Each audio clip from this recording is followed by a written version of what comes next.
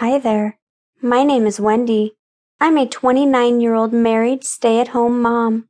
I consider myself ultra-conservative. When I do wear a skirt, it has to end below my knees. To the dismay of my husband Jake, I never show my cleavage in public. Don't think I don't dress sexy sometimes. I just keep it classy, not slutty. I'm not a prude. Knowing how I can be, I can't believe what I did recently. It was completely spur of the moment, which isn't like me at all. I'm not very spontaneous. It just happened, and it was hot and doubly sexy.